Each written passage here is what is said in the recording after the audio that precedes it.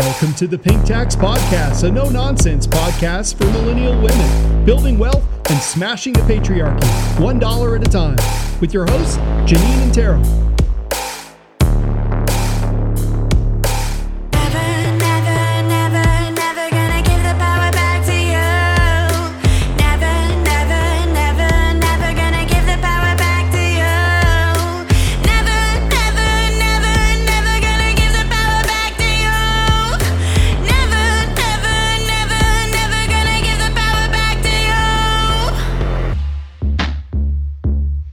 Hi, Janine. Hey, Tara. How are you? I'm good. How are you? Good. I'm so excited to introduce our guest for this evening. Leah Gazan is an MP with the NDP party and is joining us on the Pink Tax Podcast for this episode. So thank you so much for joining us, Leah. Oh, I'm just so happy to be here today.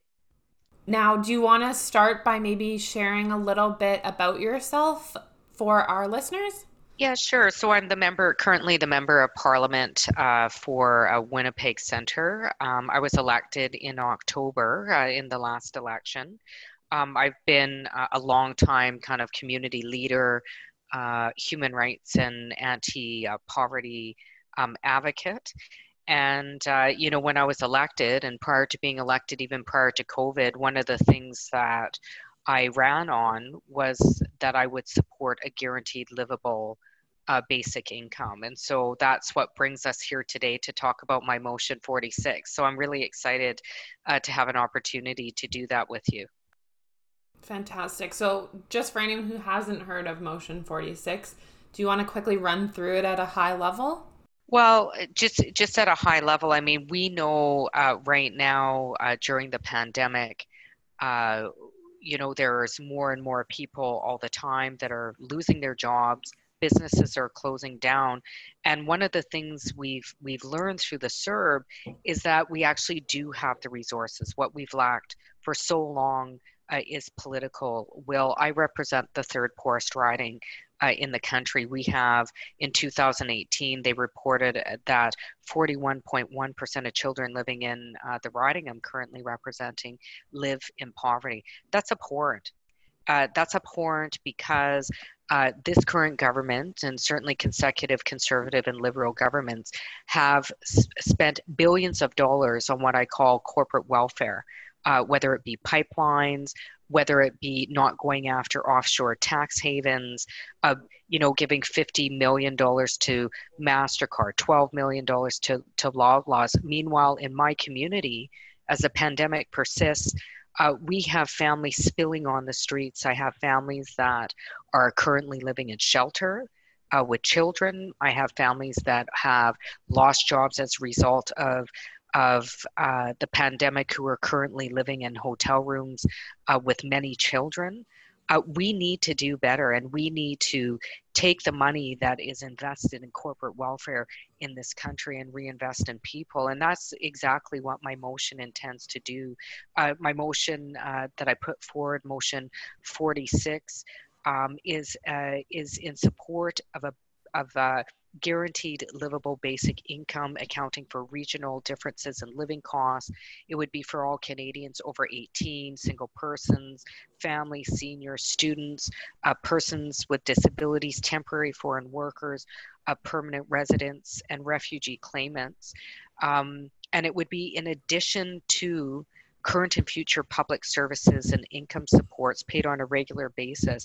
And it doesn't require necessarily that you have had participation in the labor market, education and training in order to be eligible. And really what this motion is designed to do is to uphold the Canadian Charter. And one of the things that our Charter states that that we are supposed to do is uphold human rights and dignity, and that's exactly why I decided to put this private member's motion forward. That's so awesome. I've watched some of your interviews that you've had on this so far, and one of the things that really struck me that you said was throughout the pandemic, there's been a failure of government. And that really struck me. And I was wondering, like, with everything that you've just mentioned of who this would help and what it would add to the current programs that we already have, I was wondering what other government failures drew you to a basic income as the measure to prevent these failures from occurring in maybe a future pandemic or another shock, whatever it might be. Yeah, 100%. So, as I stated before, this is something that I campaigned on during the election. This is something that I believe in. I base my opinion on research. I know that like I said, there's a lot of stereotypes or a misunderstanding that when you actually look after people, it results in people not being motivated to work. And actually, what we've seen through research is that through the Mincome study in Manitoba and Finland, that in fact people continue to work, but you have a reduction in costs and other social supports. For example, physical health and mental health improves. We know the high cost of poverty. We need to start talking about the high costs of poverty. So in what we find is actually in the long term, it actually saves money. There are so many groups during the pandemic. The first group that was supported when we found out we were going in a global pandemic was the fossil fuel industry. Meanwhile, in ridings like mine, I'm begging for money to ensure that people have a safe place to live, a safe place to stay, particularly during the pandemic. In response to Canada Health Canada guidelines, which say that the best deterrent in this pandemic is physical distance and frequent hand washing. And I say to that, you need a home and access to clean drinking water for that. I have a very large population who resides in the homeless community right in my own backyard. They deserve to be safe. They deserve to have their human rights and dignity. Seniors across the country, we've seen in some of the care homes, again, human rights and dignity.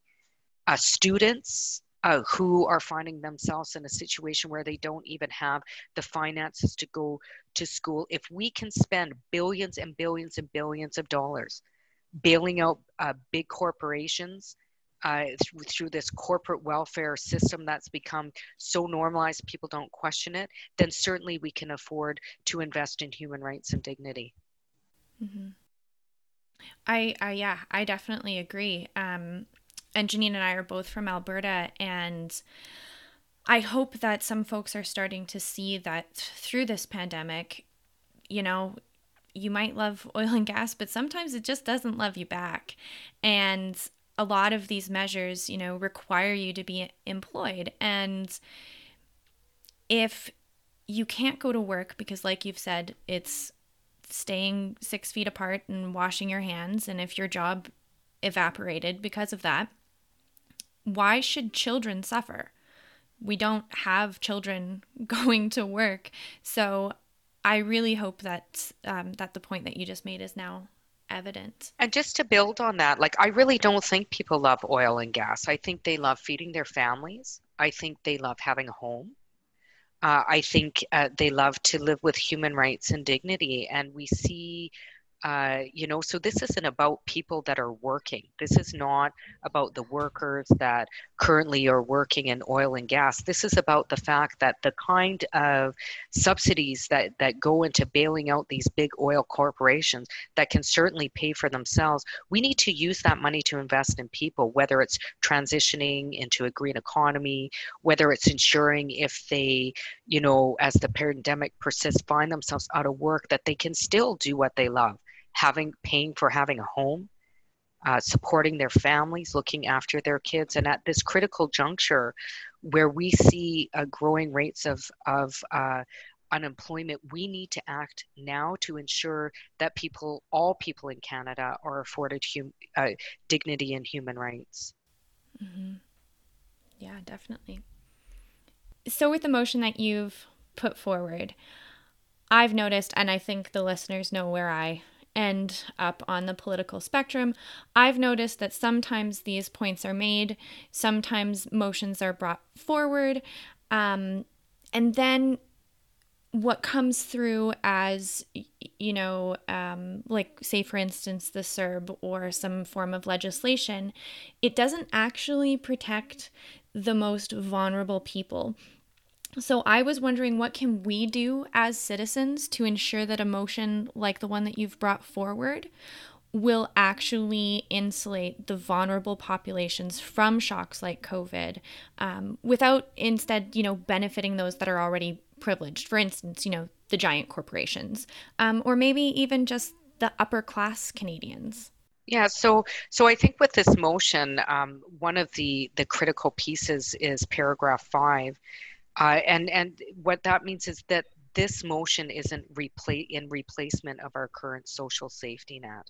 It's in addition to, because there are necessary supports for diverse populations that reside in this place people call Canada, and that includes, for example, disabled persons.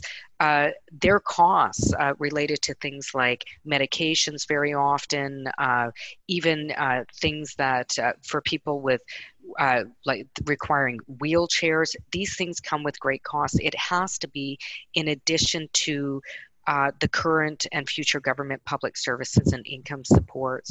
So I think that's one point about certainly my motion. Certainly critiques that have come out about a guaranteed livable basic income is that it cannot replace the current social safety net. And I want to say that I absolutely agree. It has to be in addition to. There are things that you can do right now to act in support of it. One, you can sign the petition at leahgazan.ca/basic income motion. That's leahgazan.ca/basic income motion. Add your name. We're also organizing a national day of action.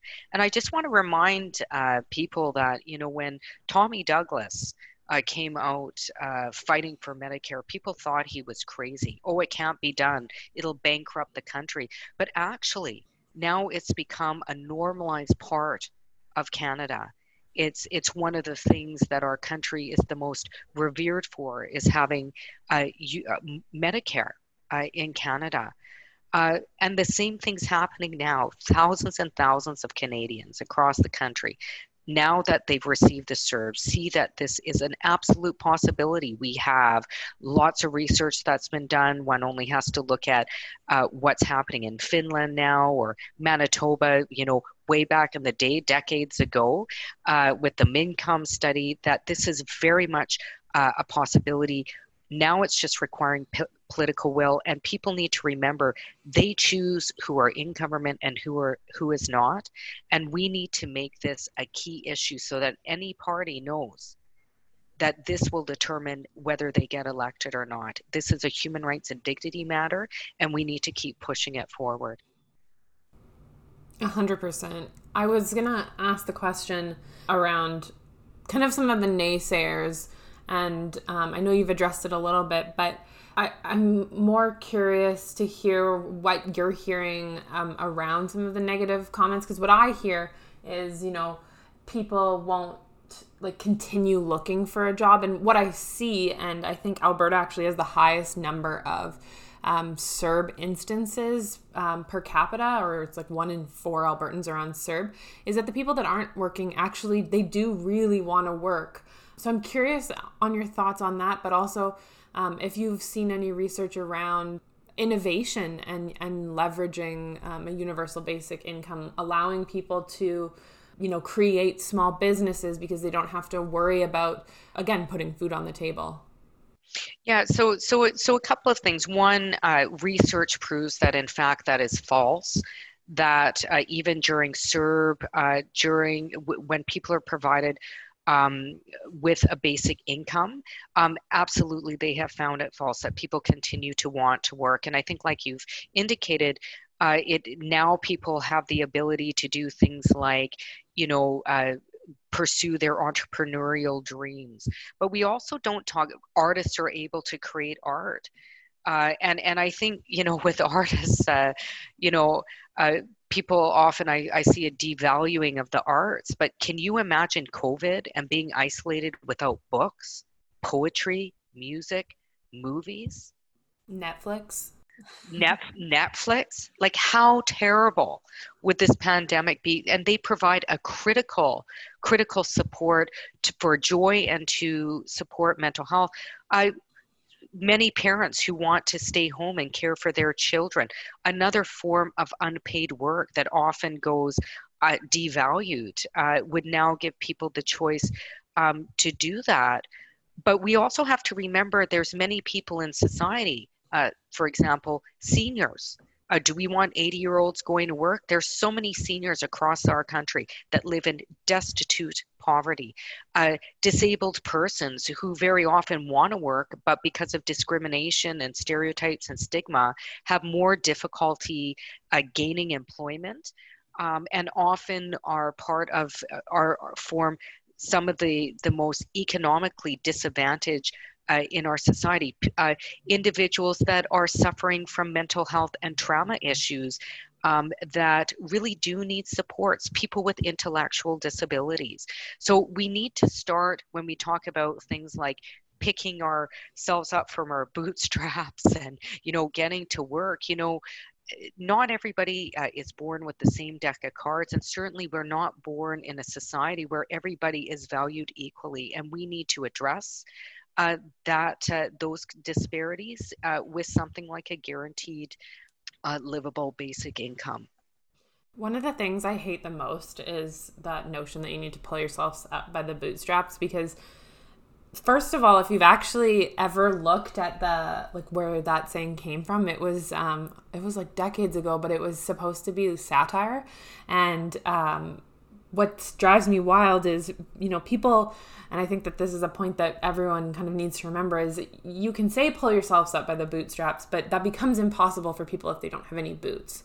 And that's what we're seeing, I think, in our society, is that separation of the middle class, and we're seeing people in poverty, and those are the people that just, they don't have boots. So how can they pull themselves up by the bootstraps? Yeah, and I think we need to look at, the fact that right now we live in a country that gives billions and billions and billions of dollars. They invest in billions of dollars in corporate welfare. They refuse to do what's needed to do to get the taxes owed that are being housed in offshore tax havens. We are giving taxpayer dollars to credit card companies and Loblaws. So, it's not that people in this country are not benefiting from taxes. It's not that people in this country are not being let off the hook, but unfortunately, it's not just individuals on the ground. And I think we need to change that discussion, divest from corporate welfare, and start investing in people. I love it. Yeah, I really love it. I was writing that quote down. One thing that I've been wondering about, and maybe it's just because I didn't take political science in school or anything like that, but what does it mean for this motion now that the government is prorogued? Well, what might happen, certainly when I found out, I'm a new MP and I heard the government was prorogued, I thought, oh man, this is our light for a guaranteed livable basic income for all. The motion will stand. It's more of a technicality. The number might change. So instead of being motion 46, it could be something else. But the motion can stand. So I'm looking forward to, once we resume, to put forward this motion again. It certainly is getting lots of support, even though the Parliament has been prorogued. I have spoken to members opposite in all parties. I do have support in the Liberal Party, in the Green Party, in the Bloc even, for this particular motion. I'm working on support from a member of the Conservative Party. Human rights are not a partisan issue. Human rights should always be human rights. And so I'm looking forward to working with other members in the House of Commons to advance human rights and dignity for all. That would be amazing. Yeah. Now, I have a question just for our listeners who maybe don't know the difference, because before we kind of started seeing what you were, posting on Twitter and Motion 46, Tara drew my attention to it. I don't know if I was 100% clear on what the difference is between UBI, so Universal Basic Income, and the Guaranteed Livable Basic Income that you talked about. Yeah, so what I'm proposing is to provide a basic income for people that don't have a livable income. For example, I'm a member of Parliament. I have a fairly good earnings right now. I don't need a subsidy. But there are many people in my riding, for example, that need a subsidy, or many people who are working, but because of COVID, for example, or before, or childcare needs, they aren't able to work enough hours to have a livable income. So this would be like a top up for individuals and all individuals included in my motion, in addition to existing and future government services and supports.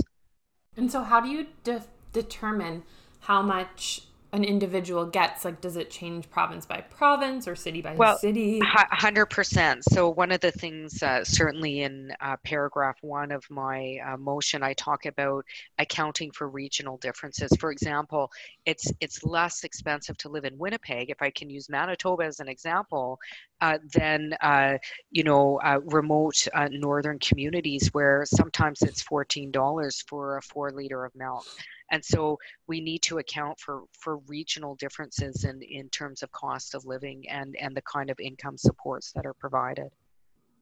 That's amazing. Have you determined at all, like obviously it's going to be different for different jurisdictions, but have you determined like a base, or is that something that once it's in, that would need to be decided? Yeah, so these are things that can be worked out. It's a motion. I'm hoping this motion pushes forward into legislation. Certainly we know through COVID that our current employment insurance system is outdated and archaic. It's not working. I'm hoping as this motion gets pushed forward, that those discussions are to be had. Again, critical to my motion is paragraph 5, and that's in addition to current and future government public services and income supports. We cannot have a guaranteed livable basic income and gut our social safety net. We need to build on a social safety net that already is inadequate to ensure that people can live with human rights and dignity. Very cool. I love that. I love what you said about the differences in food prices, especially when we look at like the Northwestern communities. I just don't understand how this hasn't been addressed earlier. We have so much food throughout this country, and it just doesn't make sense to me that I can pay $3 for a head of cauliflower, and somebody who lives, not that many hundreds of kilometers north from me will pay, 10 times that. It's unbelievable. 100%. And I also think one of the notions we have to work through is, why did we learn that it's noble? Like, I was a single parent for a time, and I worked, sometimes 2-3 jobs to pay my mortgage, look after my son, make sure I had enough for daycare. Why is that normalized? Because it's not healthy. Again, needing to divest from this corporate welfare system that makes people that are just trying to work hard, raise their families, have to work even harder to benefit the ultra rich. Mm-hmm. And I think that's important there to note, and we did mention this in our last episode, like when we talk about the ultra rich, I think a lot of people think that if they make like $100,000, they fall into that category.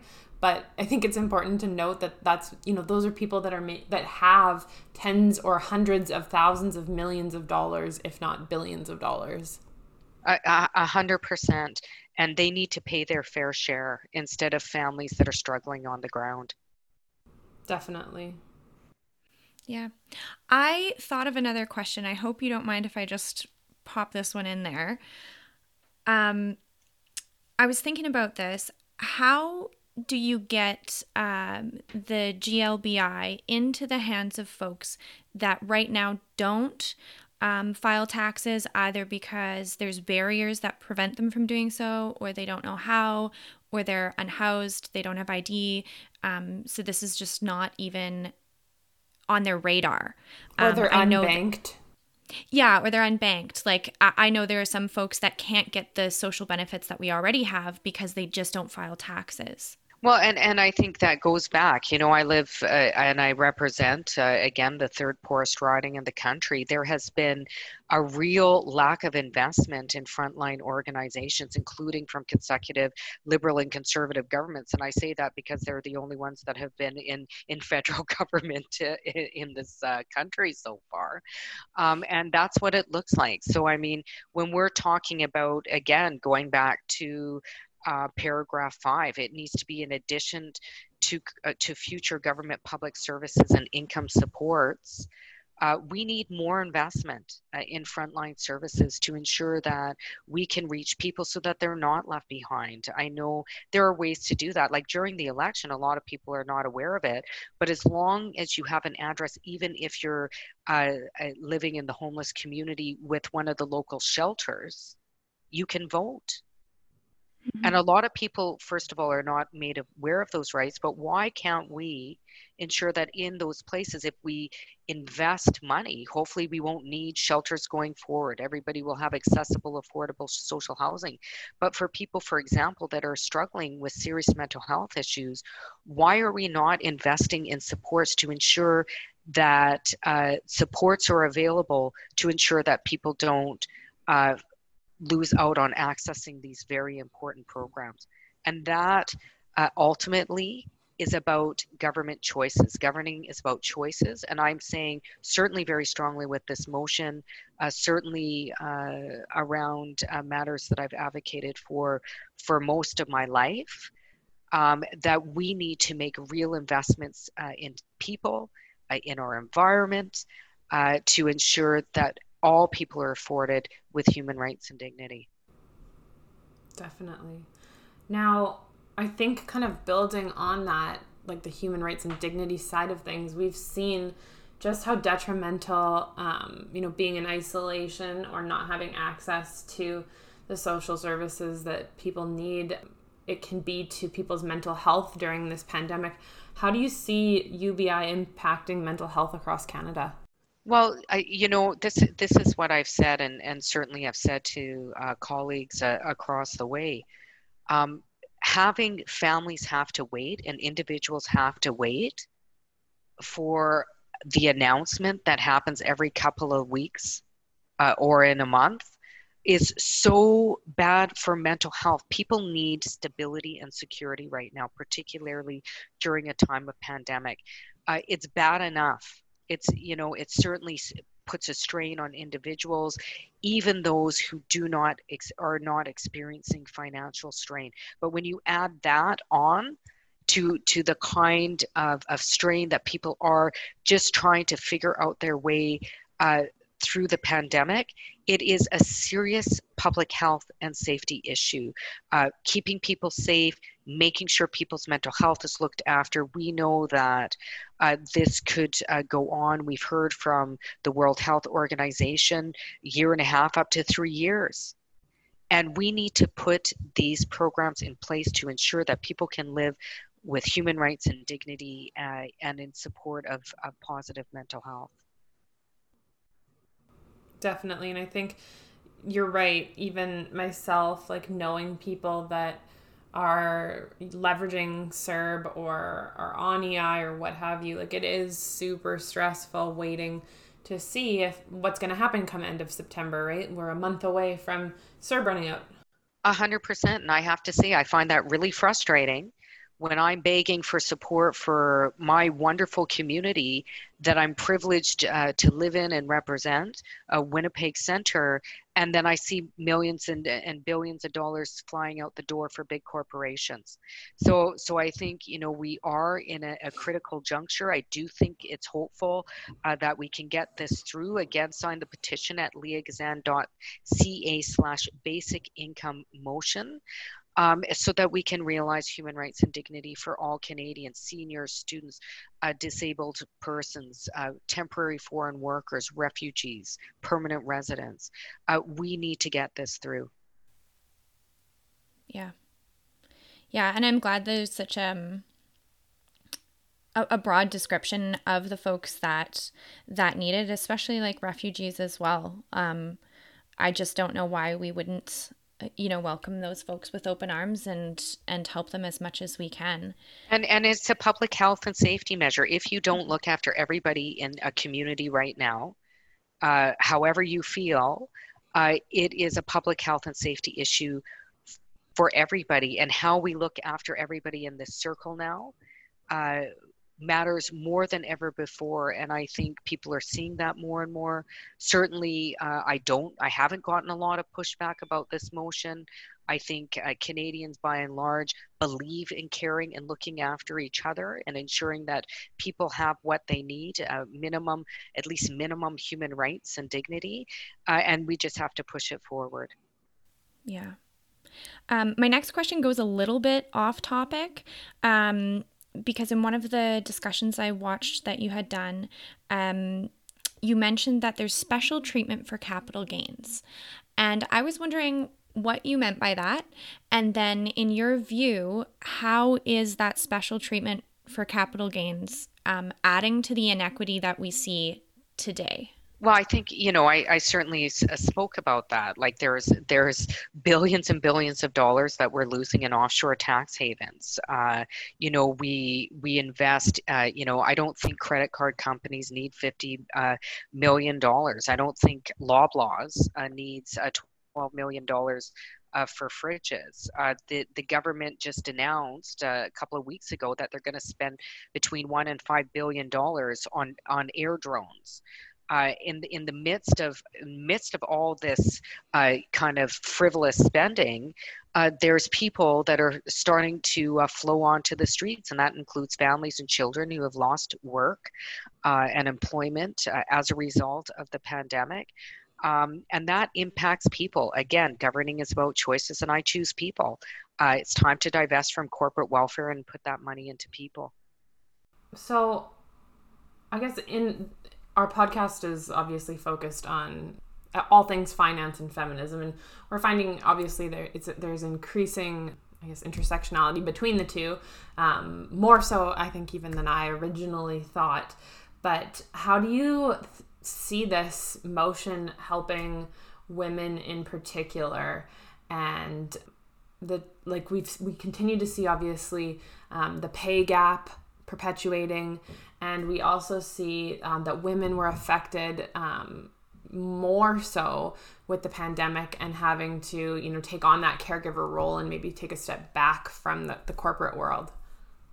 Well, 100%. I think, a lot of people are calling it a she-covery. I mean, it's, women across this country are the ones that have been some of the hardest hit by the pandemic. I mean, one of the things that our party is fighting for certainly is universal childcare. We know that a financed universal childcare supports women in the workforce. So absolutely, it impacts women, and certainly women, particularly those that are heading single parent households. This is critical. Poverty costs a lot of money.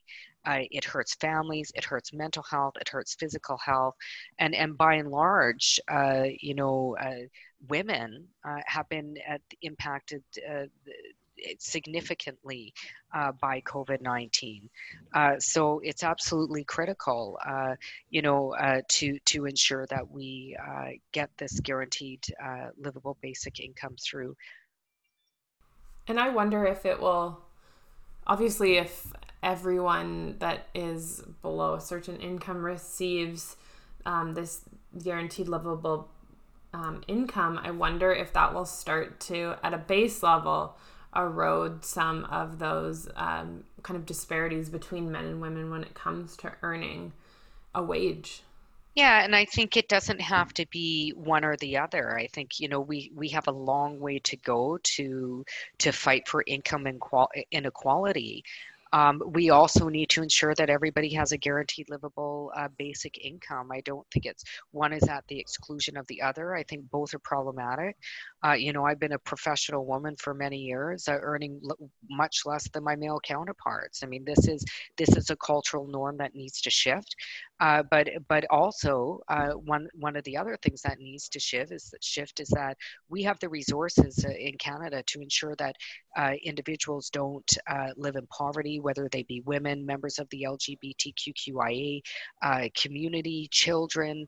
I mean, we don't have to live in a society where people live in poverty or are spilling on the streets because of losing employment during a pandemic and moving to encampments. We can do better. We are in a critical juncture. Not only is this a public and health and safety concern, as I mentioned, if you want to social distance, if you want to hand wash, you need water and you need a home to live in. So it's critical right now that we support this motion, that we push forward to make sure that it becomes legislation. Again, with the inclusion of paragraph 5 of my motion, we need to keep pushing it forward. So when you say that we need to keep pushing it forward, you've gotten over 30,000, I think you said 31,000 signatures, which is amazing. Like, what are the next steps besides collecting more signatures? Well, we'll be having a national day of action. Write your MPs, call your senators, let them know that this is an election issue and your vote will depend on them supporting this or not. This is a human rights matter. This is a dignity matter. This is a health and safety matter. So I'm petitioning again. 31 signatures, good. I'd like to see 5 billion signatures. I'd like to see wholesome participation in human rights and dignity in this country at leahgazan.ca/basic income motion. We need to get this through. I have a question, and maybe this is just my own, I guess, being naive around politics sometimes and not knowing everything around it. But if, let's say, I call my senator or my MP or I write them, does that actually have an impact when you are an MP, that when people are calling you? Oh, absolutely. Like, I get lots of emails in my mailbox, and it certainly tells me what people are focused on. I know that because of the over 31,000 signatures that we've had on the petition, now members across the way are wanting to talk about it. Other parties are getting interested in, people are getting excited.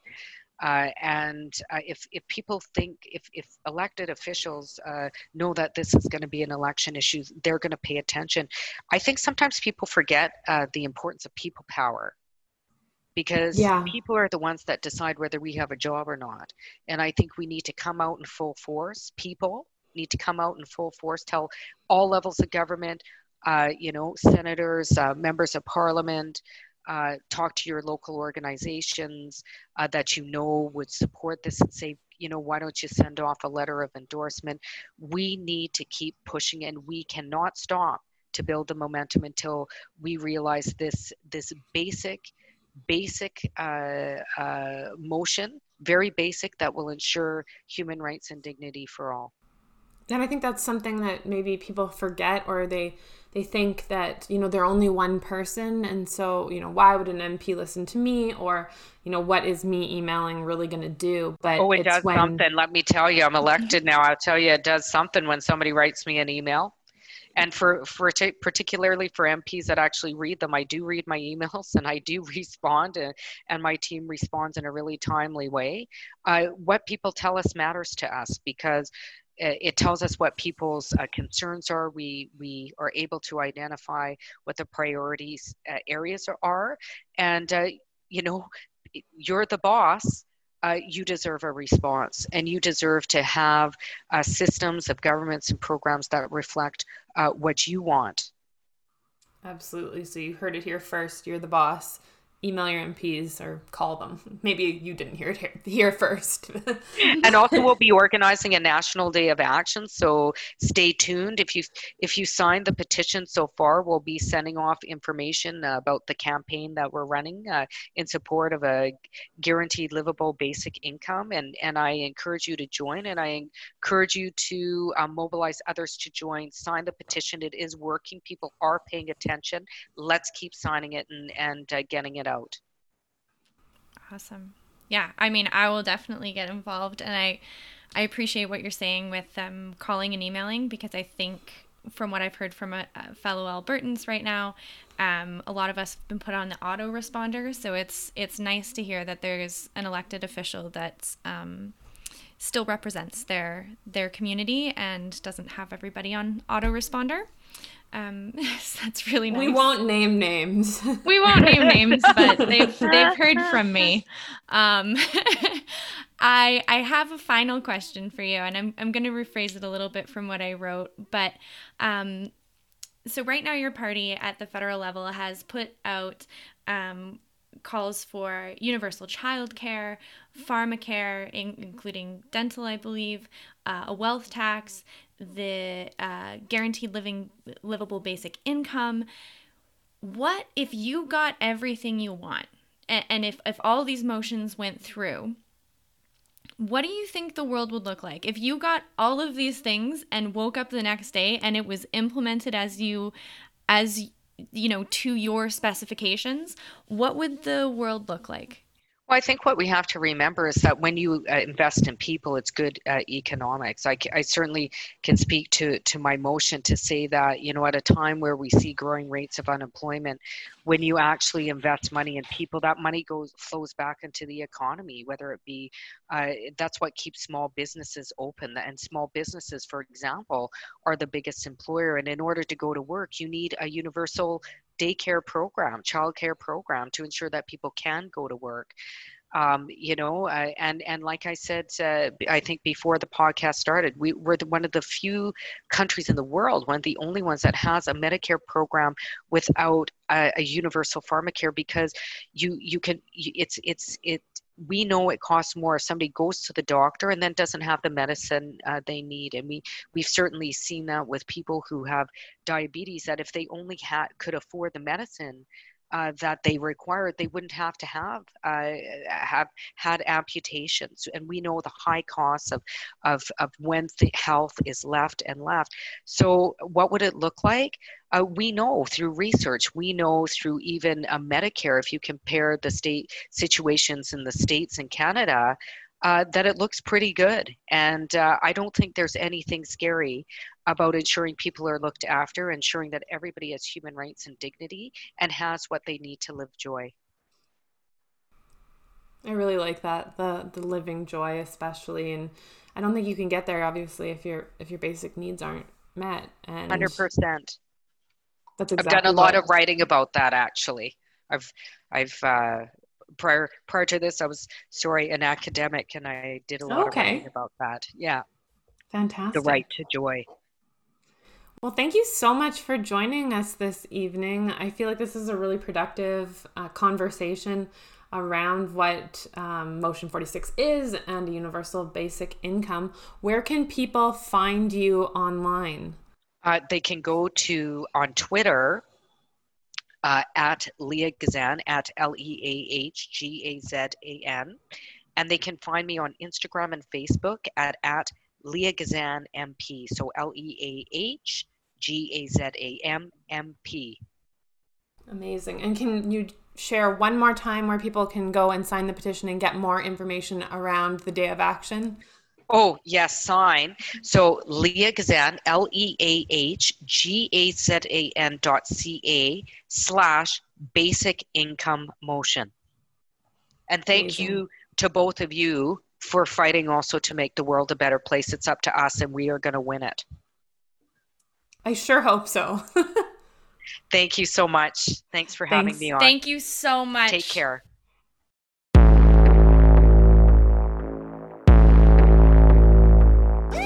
Gone, thought I lost my mind. Creature without a spine. Took back what should be mine.